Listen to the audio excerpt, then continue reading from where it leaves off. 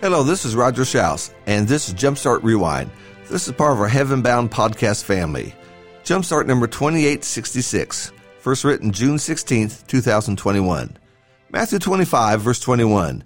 His master said to him, "Well done, good and faithful slave. You are faithful with a few things. I will put you in charge of many things. Enter into the joy of your master."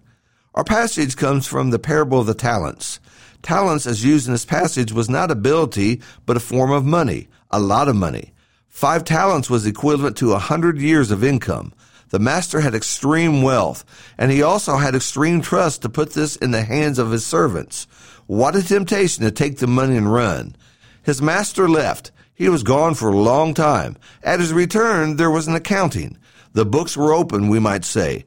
This parable is emphasizing the return of Jesus. He's gone now, but he's coming. And this season we are in now is a time for the servants, you and I, to be busy for our master.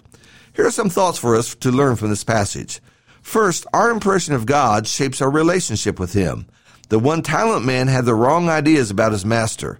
He viewed him as hard man, and he had forgotten what the master had put in his charge. The master was generous. The master was trusting. The master was good. If we view God as one who can never be pleased, then we will feel overwhelmed. God will seem like a drill sergeant or a coach who's always demanding more of us. More laps, more push-ups, more, and more. Spiritually, more worship services, more prayers, more passages to read, more, and more. And before long, we find ourselves doing these things not out of joy and love, but because we have to. We feel that God is always wanting more.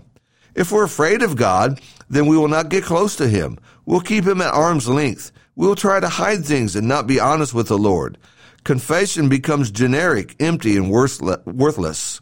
If we believe that God doesn't care, then we likely won't care either. And when a person quits trying, the worst happens. We get sloppy and careless in our walk with the Lord. We cut corners. We bend the rules. We're just not very serious. God doesn't care, so why should we? All of these thoughts surround our impression of God. The wrong impression leads to the wrong outcomes. Second, our passage shows us that it is possible to please God. The master honored the 5 and 2 talent men. He praised them. He put them in charge of more things. They had shown that they were dependable, trustworthy, and honest. They did what the master was hoping. God can be pleased with our worship. God can be pleased with our fellowship. God can be pleased with our hearts.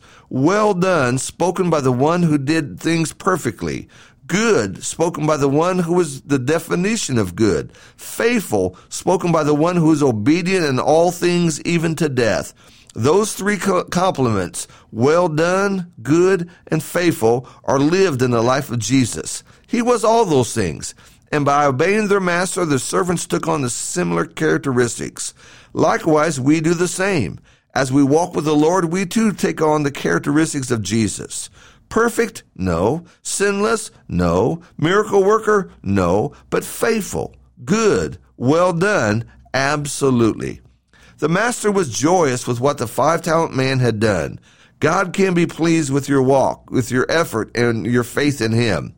I feel that we beat ourselves up too much, piling on guilt after guilt because we could not have done this and we could have done that. And all we see are failures. The master in this parable didn't say 10 talents are nice, but 15 would have been better. Not at all. He was pleased, joyous, and complimentary of what had taken place. How do you feel about your walk with the Lord? Are you happy? Or all you see is that there's more to be done? Be faithful, be good, be busy, enjoy the time with the Lord. Put a smile upon the master's face. Smiles are that way. When one is smiling at you, it's hard not to smile back.